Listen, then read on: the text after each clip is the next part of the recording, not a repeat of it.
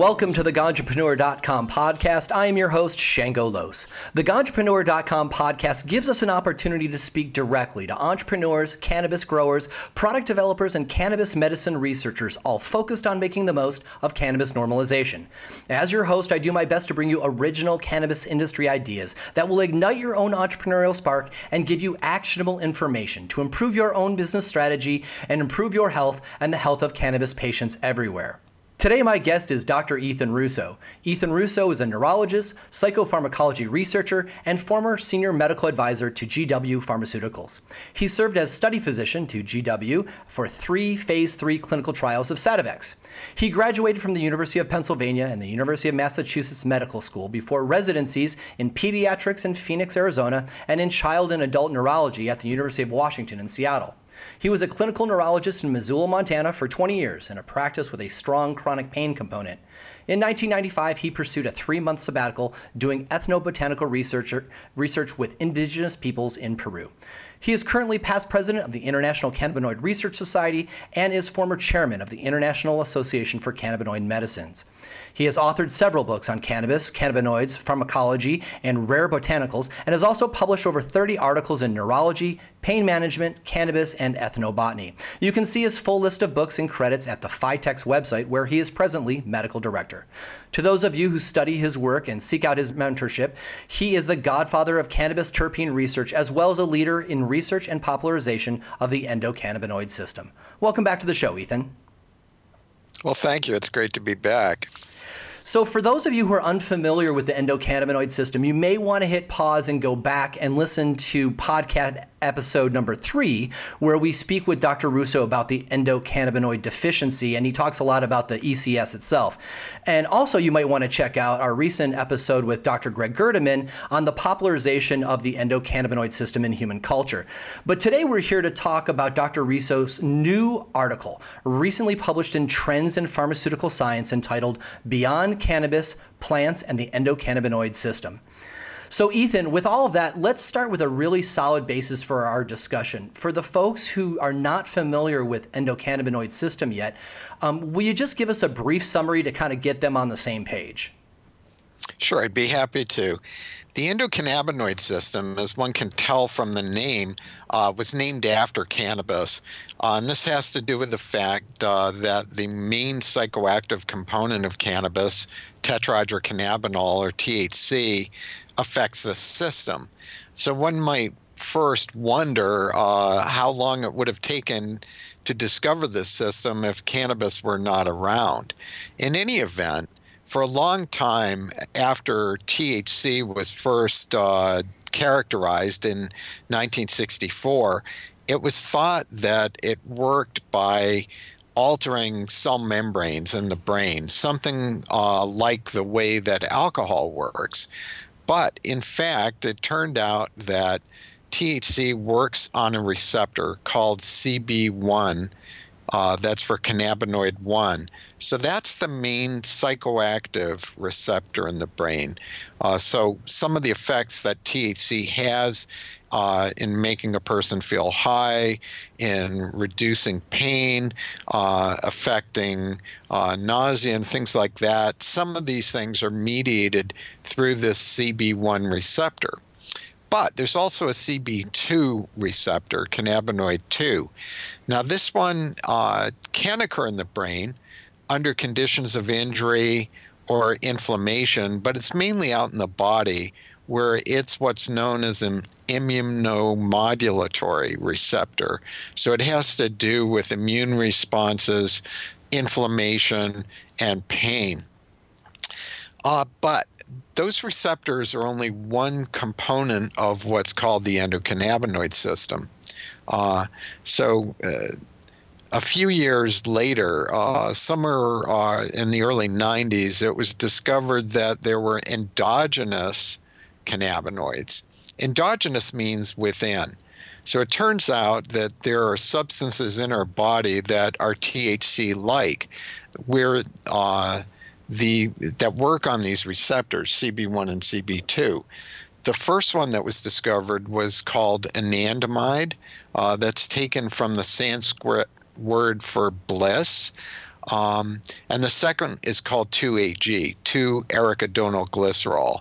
And both of these will stimulate the cannabinoid receptors.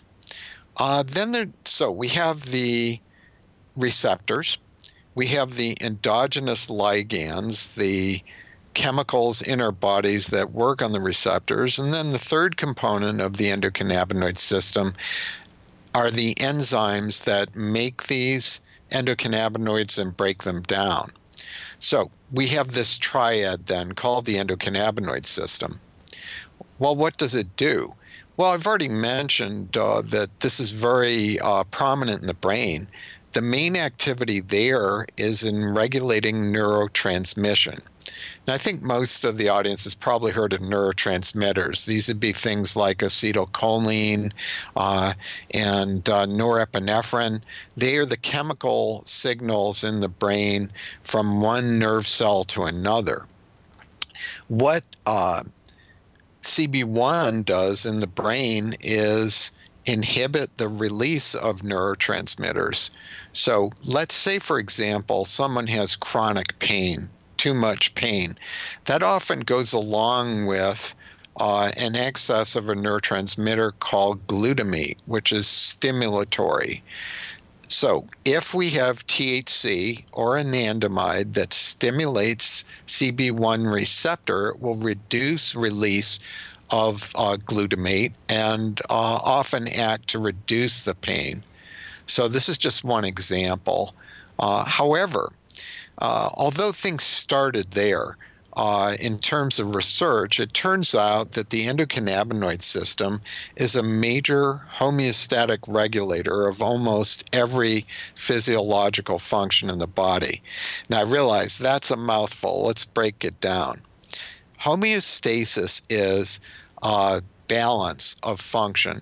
And what the endocannabinoid system will do in any given area of the body, whether it be the brain, hormonal balance, appetite, digestion, is try and bring things back into balance. In other words, if there's too much of a neurotransmitter, stimulation of the endocannabinoid system will bring that down back into the range where it should be. In contrast, if there's too little activity in the system, stimulation of the endocannabinoid system will bring it up back into balance. So almost any function of the body you can name is affected by the endocannabinoid system. And it really points out the reason that cannabis is such a versatile medicine for so many conditions that are otherwise very hard to treat with conventional medicines.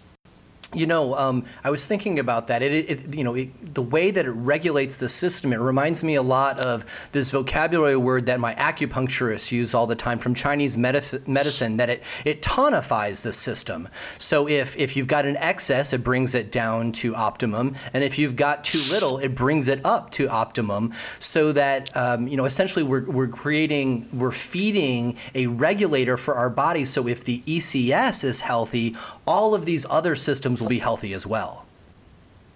Yeah, I think that's quite appropriate. And there are many parallels between some of the concepts in traditional Chinese medicine and some of what the endocannabinoid system does. Right.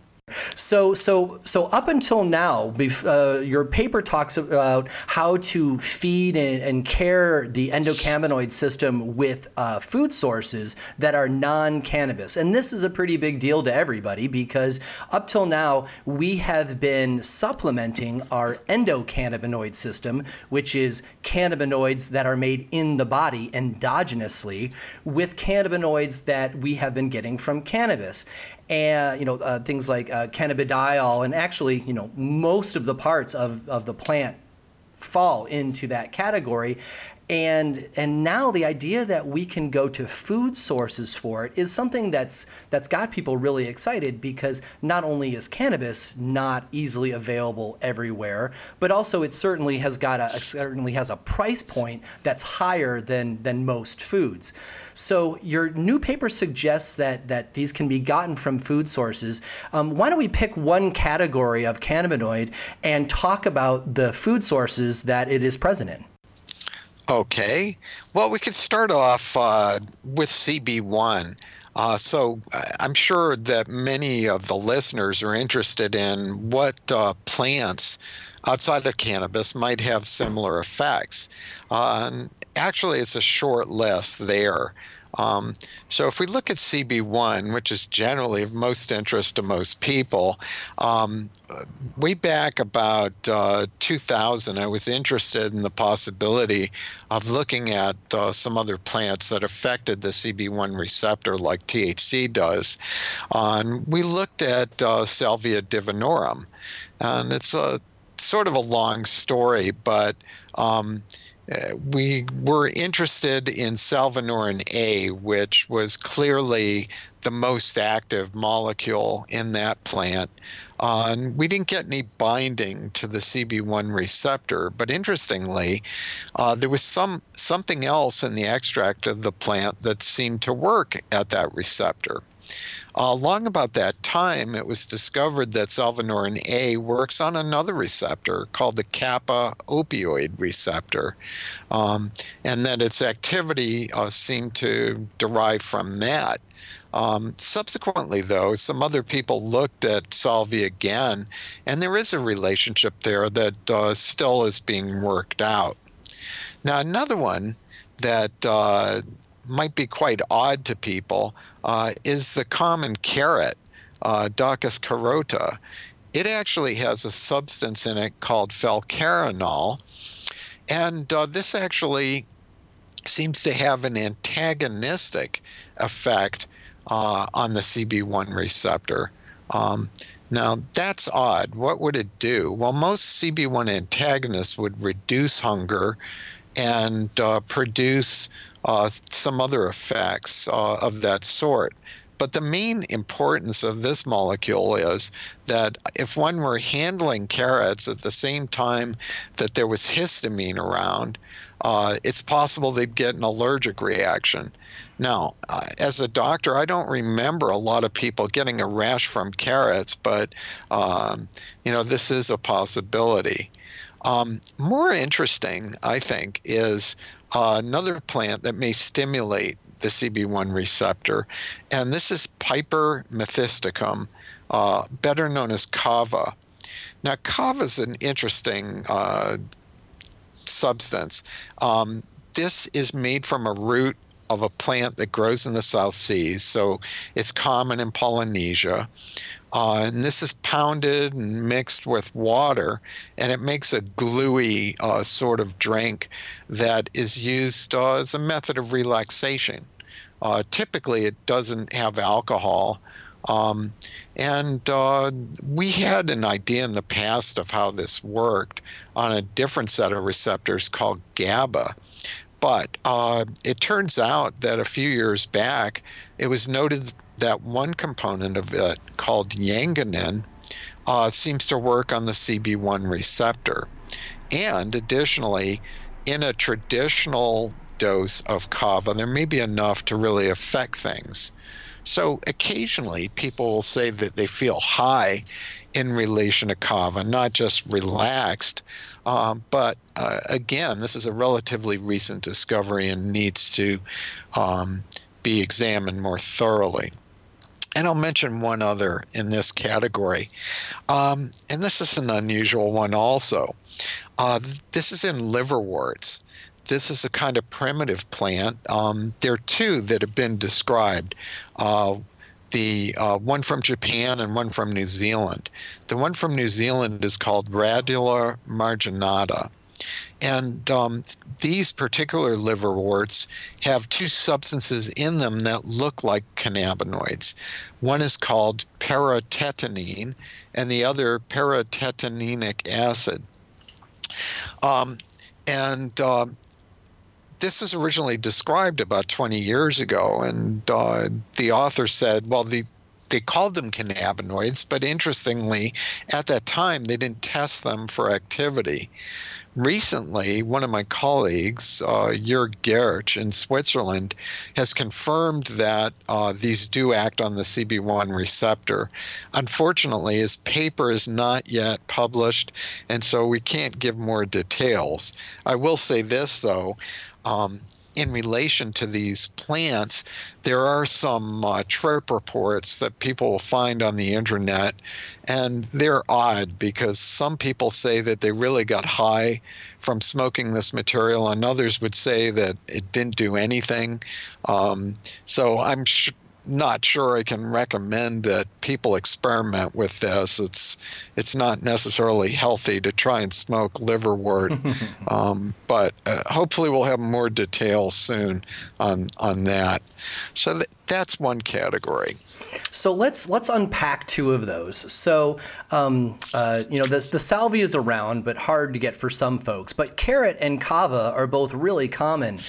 Carrot you can just buy at any grocery store, and the kava you can get at most herbalists. I've got a tincture of kava right here on my desk, and when I take it, it does have a relaxing effect to my human. I feel a certain amount of muscle relaxant and a little less care in the world.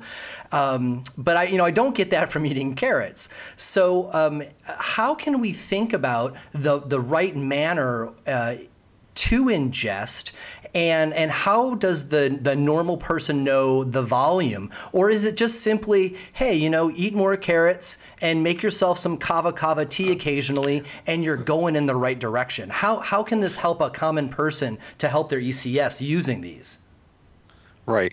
Well, let's go to the carrot. First of all, I would remind listeners that actually this is antagonistic at the CB1 receptor, so no one's going to get high from carrots. Similarly, it's really unclear whether this falcarinol is active orally. We don't know if it gets into the brain. I've never heard of anyone eating a carrot and having it reduce their hunger. Additionally, carrots are pretty high in a glycemic index. They have a lot of sugar in them, the way they've been bred in modern times. So I'm not sure it's a diet food either. So certainly the person that's looking for legal highs shouldn't go in that direction. With the kava, what is a normal dose? Well, with a tincture, I think people would just go with the directions on the bottle. If they're making it themselves from the root, it probably shouldn't be too much. The stuff is pretty nasty to drink, which is one reason that it's better in capsules or as a tincture. But again, I have it on good authority from Alessia Ligresti, the author of the original article, that she does think that most strains of the kava do have a significant amount of yanganin in them. If someone suffers from anxiety or just needed it periodically, like to take a test or go to court, I think that kava is usually a good, safe anti-anxiety agent. There were concerns about it in the past in relation to possible liver damage, but that was related to one particular preparation that's not commercially available now. And this has a long history of safe use in Polynesia.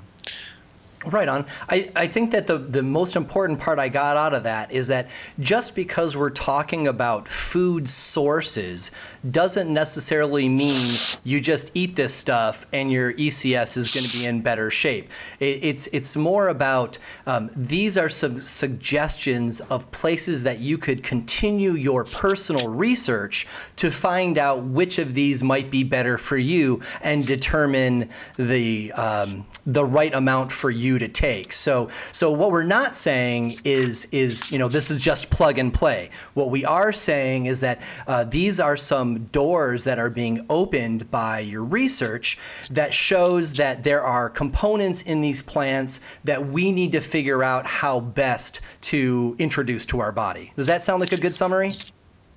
Yeah, that's a great point.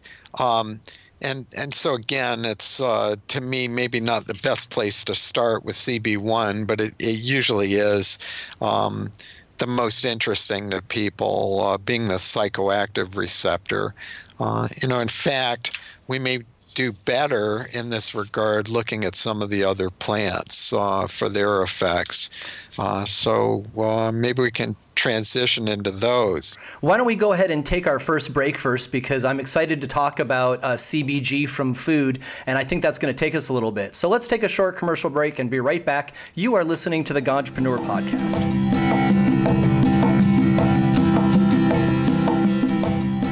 Marketing and brand agencies can be really unhelpful sometimes. I mean, you pay them and you have meetings, but there doesn't always seem to be real value created. Sure, they may make you a logo or a website and you talk about the image your company wants to project, but that is not always reflected in the bottom line in the form of actual revenue. For a lot of startups, everything has got to feed the bottom line just so they can survive. That's what blunt branding does. They feed your bottom line. Blunt is very different from other agencies because their principals, Kirsten Nelson and Anthony Garcia, are experts in psychological marketing. For example, they don't just write copy for your website. They write copy that includes hooks and triggers for every Myers-Briggs personality type. Most copywriters tend to write only for people who think like them. Blunt branding does better than that. They reach all your potential customers. In fact, if there's a certain kind of customer that you don't want, say argumentative folks, Blunt will write you copy that attracts everyone else, but will tend to repel the kind of customer that gives you grief. I'm not kidding. This strategy is used by their attorney clients all the time. Your brand is much more than a logo.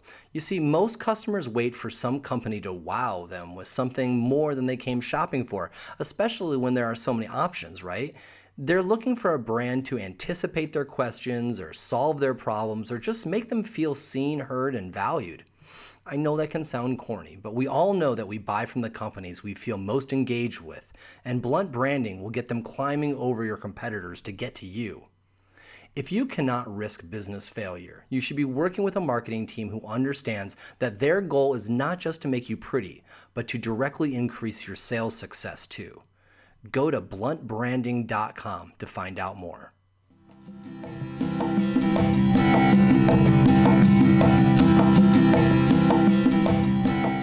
Welcome back. You are listening to the Ganjapreneur.com podcast. I'm your host, Shango Los, and our guest this week is neurologist and cannabis researcher, Dr. Ethan Russo. So before the break, we were talking about different food sources that could work with the CB1 receptor to help manage your endocannabinoid system. And we're ready to move on from there to talk about CBG, cannabigerol. And, Ethan, I understand that you have found food sources for that, or maybe just one.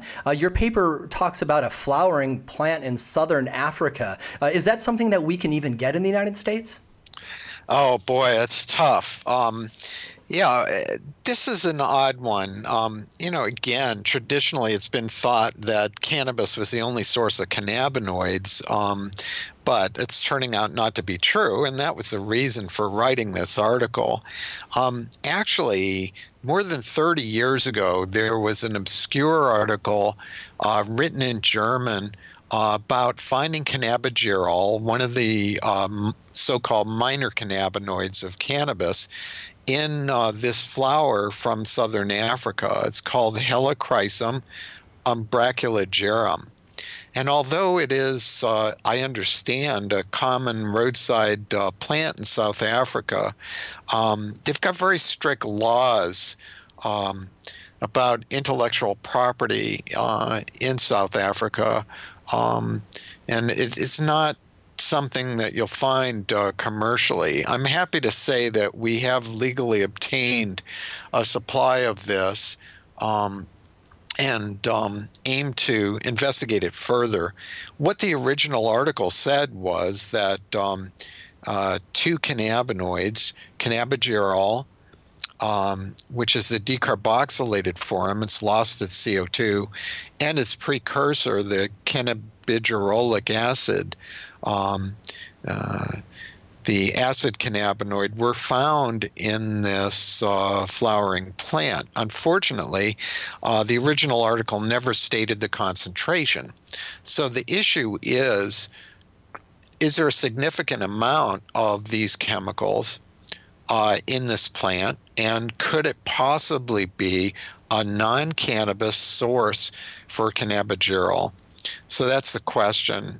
Unfortunately, we don't have the answer yet. We've just procured the plant, and we'll be doing the biochemical assays to try and answer that question. Right. But it raises a bunch of other issues. In most countries, this is not a big deal. Cannabigerol is not a scheduled compound, meaning it's not forbidden. But in the U.S., it is would be considered illegal. And so now all of a sudden you may have a situation of this attractive flower could be illegal to grow in the U.S. We just don't know what will happen with that. But it's just another example of quirks in the law. Unfortunately, in my opinion, these laws are not subject to the teachings of science. In this instance, it's guilt by association. Cannabigerol happens to be produced by the cannabis plant, and I'm not sure that legislators necessarily care whether it appears in another plant that happens to have a pretty flower and have other purposes. It's like getting blamed for something that your cousin did. Yeah, you bet. All right, so since we're not sure if we can even get our hands on it, let's move right along to anti-inflammatories. So you've got a nice list of foods where we can get some caryophyllene. So what are those foods, and what's the best way to go about enjoying them? Yeah, first, just a little background. Caryophyllene is what's called a sesquiterpenoid. That means it's a 15-carbon terpenoid. It's got sort of a balsamic aroma.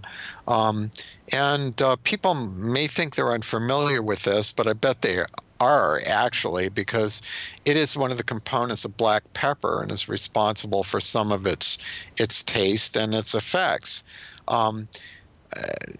But caryophyllene appears in a bunch of different plants, and it's not just black pepper, but many others. A couple others that you mentioned in your paper are chili peppers and ginger. And euphorbia, which I was surprised. It must be it's probably a different euphorbia than is growing in my yard. Well, we need to back up a little bit. Actually, caryophyllene beyond cannabis and the black pepper is going to be in cloves. It's going to be in hops and melissa, lemon balm. Now, the importance of this is about 10 years ago, again, Jörg Gertsch in Switzerland discovered that caryophyllene is a CB2 agonist.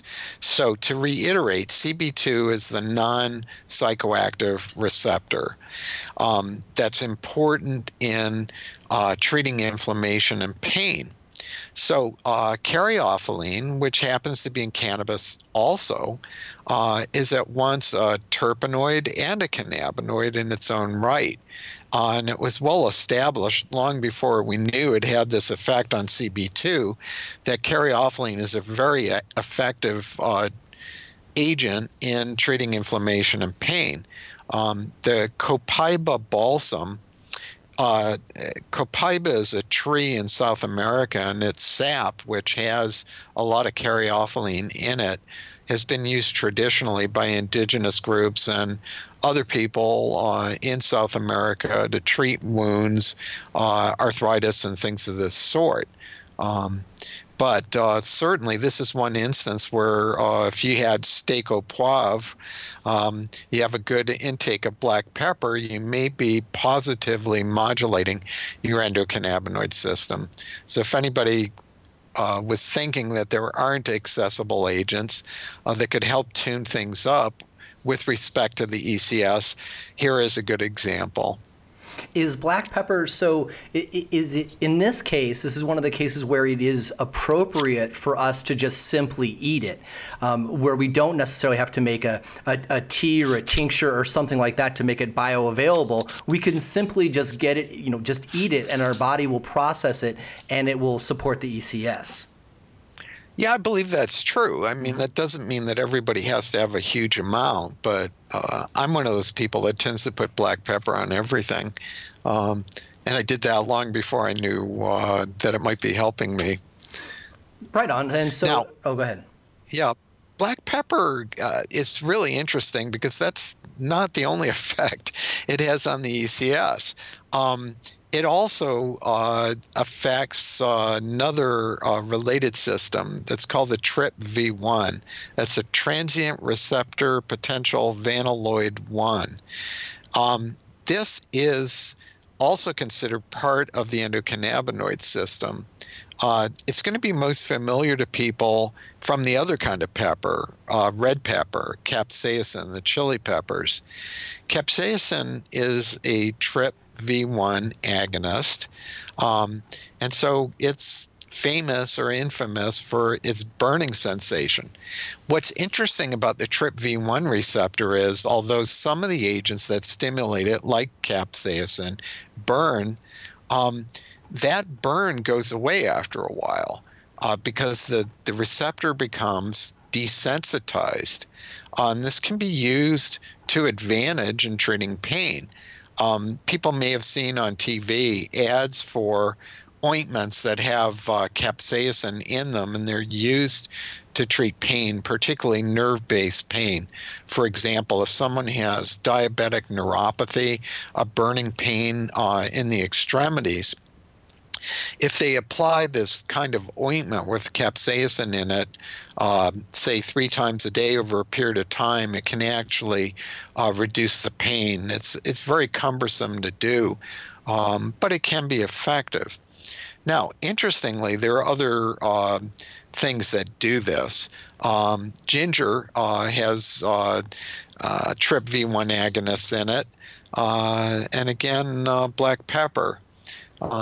So this is a situation. We're not sure how much of this gets absorbed and whether just eating foods that are rich in TRPV1 agonists will help with, say, arthritic pain. But we do know, and this is odd, that people who have inflammation of the gut, say with irritable bowel, sometimes will benefit from regular use of spicy food, particularly regular use of chili peppers. And people are well aware that in certain cuisines, say India, Southeast Asia, the chilies are in almost everything. And this may be one of the reasons.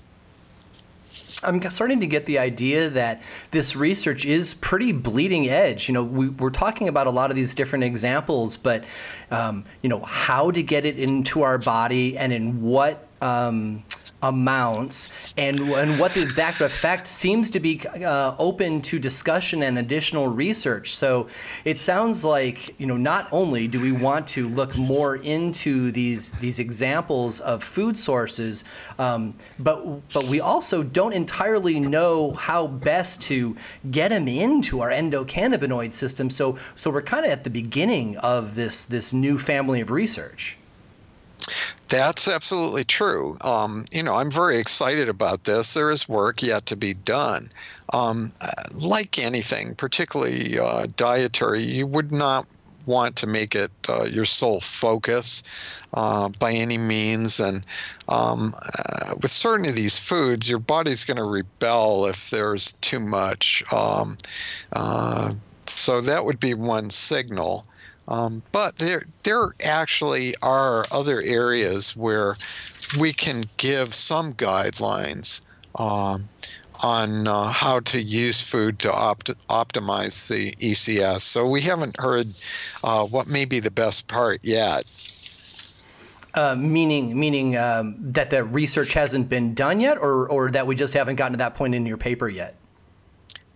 The latter. So I think we've got another chapter coming up here that might be more helpful on a practical level for people. Right on. I follow what you're saying. So one of the things that struck me was I was in your paper, you're talking about additional CB2 agents that are available to us, and there right at the top is echinacea. And in one way, it surprised me to see echinacea there because, we take echinacea to get rid of or to postpone our colds all the time, but I never really considered it something that was going to be acting upon the endocannabinoid system. So I've got a two-part question. Number one, to what degree or in what is the mechanism for echinacea to act upon our ECS? And we've been using this plant for thousands of years. How do we understand that humans came across using these plants? Was it simply by trial and error? Well, that's interesting. First of all, for people that aren't familiar with it, echinacea, usually it's the root that's used, and this is a Native American plant. So how Native Americans discovered this is hard to say. It could have been empirical, that they were looking for food and someone tried this. It has an unusual effect. It has a sort of local anesthetic effect in the throat, and somebody may have tried to eat this in a moment of hunger and discovered that it had this local anesthetic effect when they had a cold, and one thing leads to another. I wouldn't rule out that some of this could have been learned by divination, although less common in North America. Certainly in South America, many useful medicinal plants are discovered by use of ayahuasca, the vine of the soul, and asking the question, what plant do I need to take care of this ailment?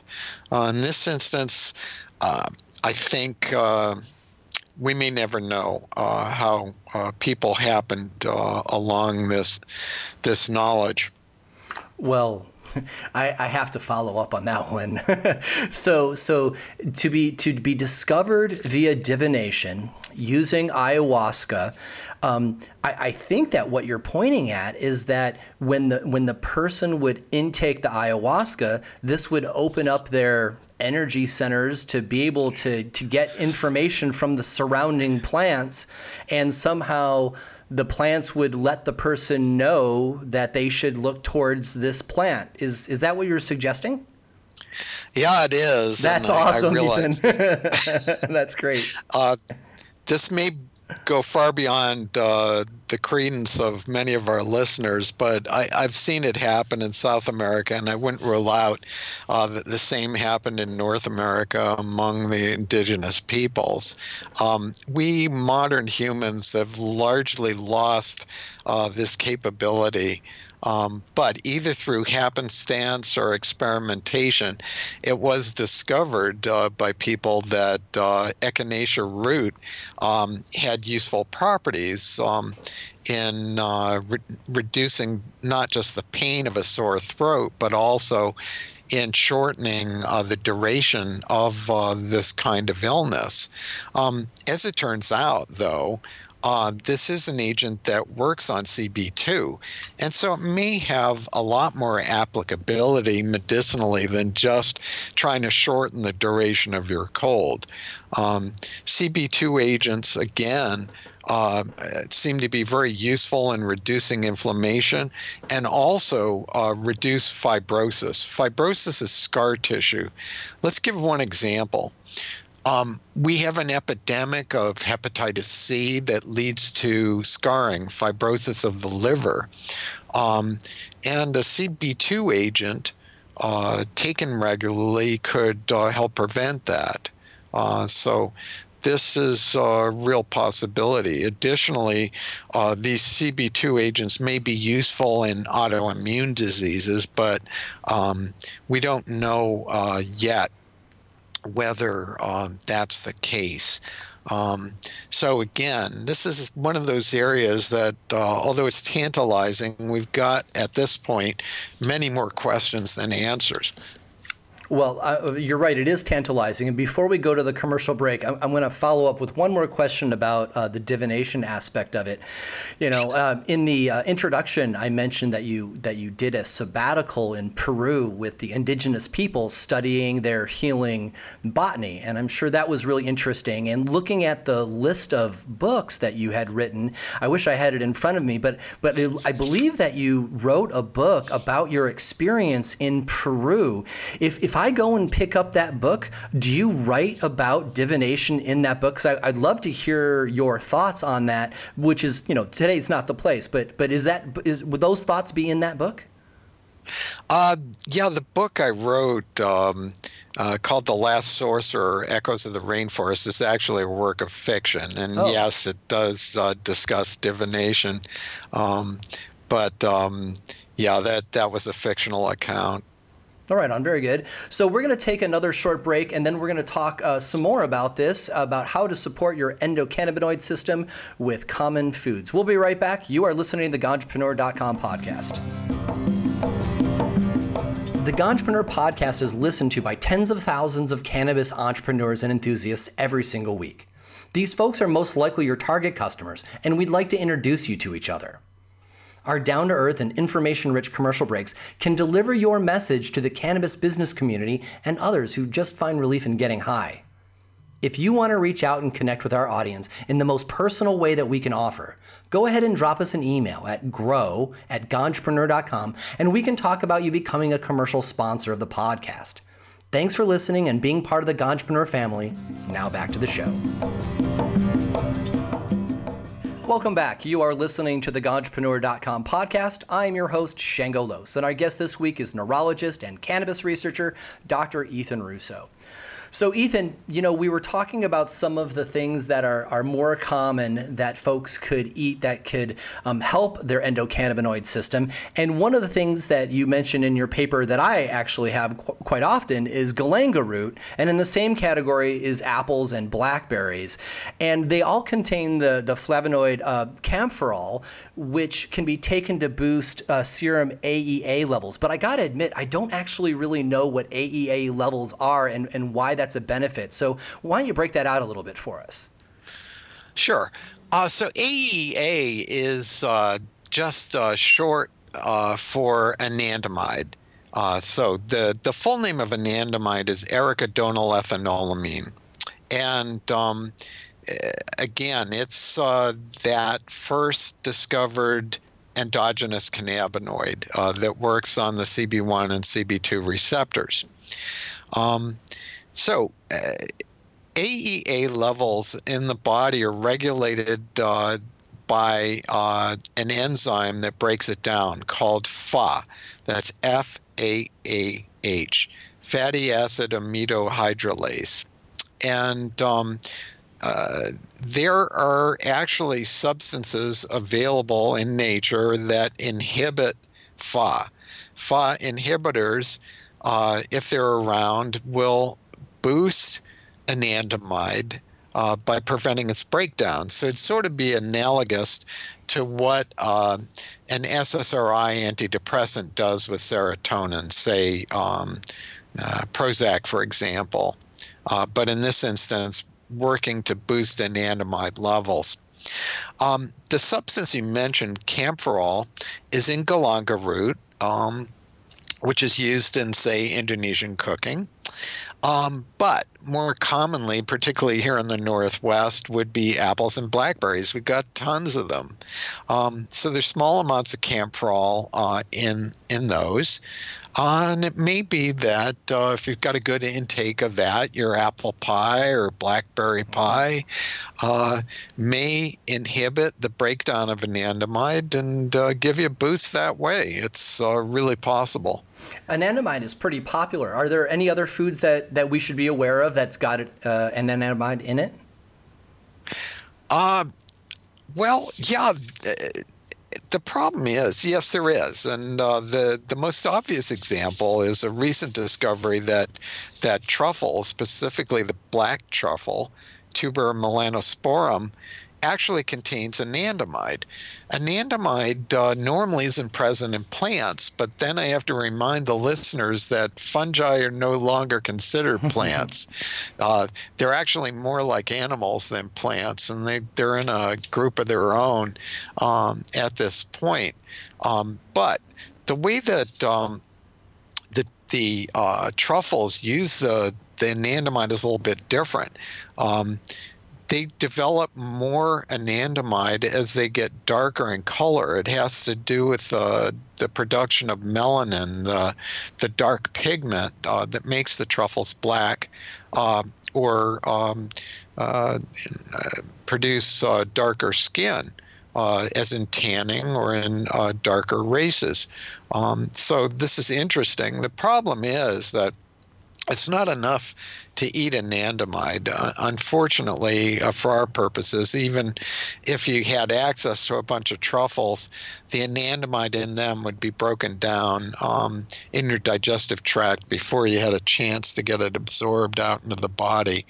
So it may be a better strategy to use the galangal or the apples and blackberries to inhibit the breakdown of anandamide and increase its amount in the body that way. Yeah, that makes a lot of sense. Chances are the black truffle taro chips that I have in my kitchen are probably not going to be the best source either. No, but if you enjoy them, have at it. One of the things that jumped out at me in the paper was you're pointing out that chocolate does not have cannabinoids, as is commonly thought, but there actually are other benefits. What are those other benefits? Right. So just to reiterate, there are no endocannabinoids in chocolate. However, it may have the same benefit. It has other health benefits, particularly if it's not sugar laden. But it contains a couple of ingredients called ethanolamines that are Fa inhibitors. So when someone eats chocolate regularly, they may be boosting their anandamide level that way. So it's an indirect effect rather than a direct one. Right on, that makes sense. So let's finish up with prebiotics and probiotics. We hear a lot about probiotics in the media as well as, in growing our gardens. But in this application, it's different. What are the prebiotics and probiotics that are coming from food sources that we should be aware of? Sure. Well, first, let's define some terms. Probiotics are probably more familiar to people, but won't be familiar to everyone. Probiotics are actually bacteria that are native to our gut. These are beneficial bacteria. If you didn't have any, chances are you couldn't survive. But they actually have a key role in digestion and prevention of disease. Now, these are going to be most familiar to people in the form of yogurt. So lactobacilli and also bifidobacteria. We have this unfortunate concept in our society that bacteria are a bad thing. We couldn't survive without them. And like anything else, they're good bacteria and bad bacteria. In this particular instance, the good bacteria help prevent diseases caused by the bad bacteria. You hear a lot about E. coli epidemics. One of the ways to stem that kind of affliction is by having a healthy gut with the right bacteria. So the first thing to understand is that we can supplement this by having yogurt in our diet, or people that don't use dairy products could get some of the same effects with kefir or other fermented foods, particularly things like sauerkraut or lacto-fermented vegetables. They can be made without any dairy products, just through natural fermentation. These lactobacilli are in nature naturally. Sourdough would have these as well. And these are just absolutely key to health. Now, the other side of the coin is prebiotics. Prebiotics are vegetables that feed the probiotics, the good bacteria. Now, some of these are going to be quite familiar and others not so much. The familiar ones would be the Leucae. These are members of the onion family. So your common onion, garlic, leeks, and this is another one of those situations. I put onions in almost everything, and it's a very healthy food in terms of feeding the good gut bacteria. But there are many others that also have this effect, particularly things that contain a chemical called inulin or other fructooligosaccharides. That's a mouthful, so let's just call them FOS for short.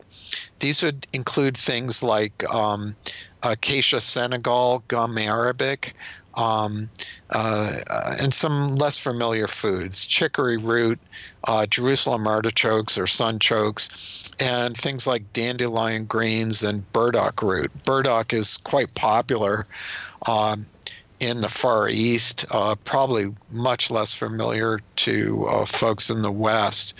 But any of these foods, again, are just dynamite in terms of being feedstock for the beneficial bacteria.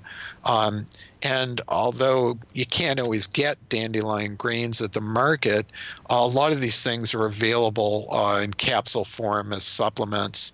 The acacia fiber, which is particularly good for people with gut problems, is available as a commercial product online and can do wonders for people with, say, irritable bowel syndrome. Mm-hmm. You know, one of the things I like about the prebiotics and probiotics section is that we have finally hit on something that people can really apply themselves to get it in their hands on. I mean, it sounds like a lot of the prebiotics are plants that we can wildcraft, and many of the probiotics. I mean, heck, I've got a crock going making some sauerkraut right now that is dairy free, and so look, I'm making a probiotic that is helpful for my endocannabinoid system. And so I think it's really helpful to be able to focus in on something that we can actually do that's tangible to help ourselves. And that kind of leads me to where I want to summarize here as we come to the end of the show. It sounds like we've talked about a lot of different plants today, and we know varying amounts about them. And so it sounds like research is taking place, and it's very promising, and sounds like it would be a great field for people interested in the endocannabinoid research to go into. And that it's also a good field for just like the simple citizen scientist to get into the research and learn more and tell your friends and certainly tell patients. But to cap us off for the day, in retrospect, looking at all of these different options, what would you just tell a friend, over dinner would be 3 or 4 foods that they could find relatively easily that would help them out and would be a great place to start? Just like add these to your diet and you're going to be better than without them. Yeah, it's great to have the opportunity to, for a change, give people practical advice in this regard. But I would certainly encourage people to incorporate sauerkraut in their diet, other lacto-fermented foods like naturally fermented pickles. Kimchi is excellent in this regard in the Korean section of the supermarket. And then again, the Leucae, the onions, garlic, leeks, and particularly people with gut problems, the Acacia senegal, gum arabic, fiber is excellent in helping to treat that kind of problem. Fantastic. That's now everybody has a solid to-do list. So Ethan, I know that the show has gone longer than I asked for your time today, so I'm going to wrap up now. But thank you so much for being on the show and introducing us to this new area of research that we can all get excited about and start learning more for ourselves. Thank you for the opportunity. Dr. Ethan Russo is an internationally beloved neurologist and cannabis researcher, currently medical director at Phytex. To find out more about Dr. Russo, you can go to phytex.com, that's Phytecs, or simply search his name, Russo, Russo, on researchgate.net and start reading his research. If you want a copy of the article we are talking about today, you can email him directly. It's still out for sale right now, so we're not able to post it on the website just yet. But if you want to email him at Ethan Russo, ETHANRUSSO at Comcast.net, he will send it to you personally. Also, though, remember that Dr. Russo is an active international traveler, and so don't expect an immediate response. You can find more episodes of the Ganjapreneur.com podcast in the podcast section and also in the Apple iTunes store. On the Ganjapreneur.com website, you will find the latest cannabis news, product reviews, and cannabis jobs updated daily, along with transcriptions of this podcast. You can also download the Ganjapreneur.com app in the iTunes and Google Play shops. For info on me and where I will be speaking, you can go to shangolos.com. Do you have a company that wants to reach our national audience of cannabis enthusiasts? Email grow@ganjapreneur.com to find out how. Today's show was produced by Michael Rowe. I am your host, Shango Los.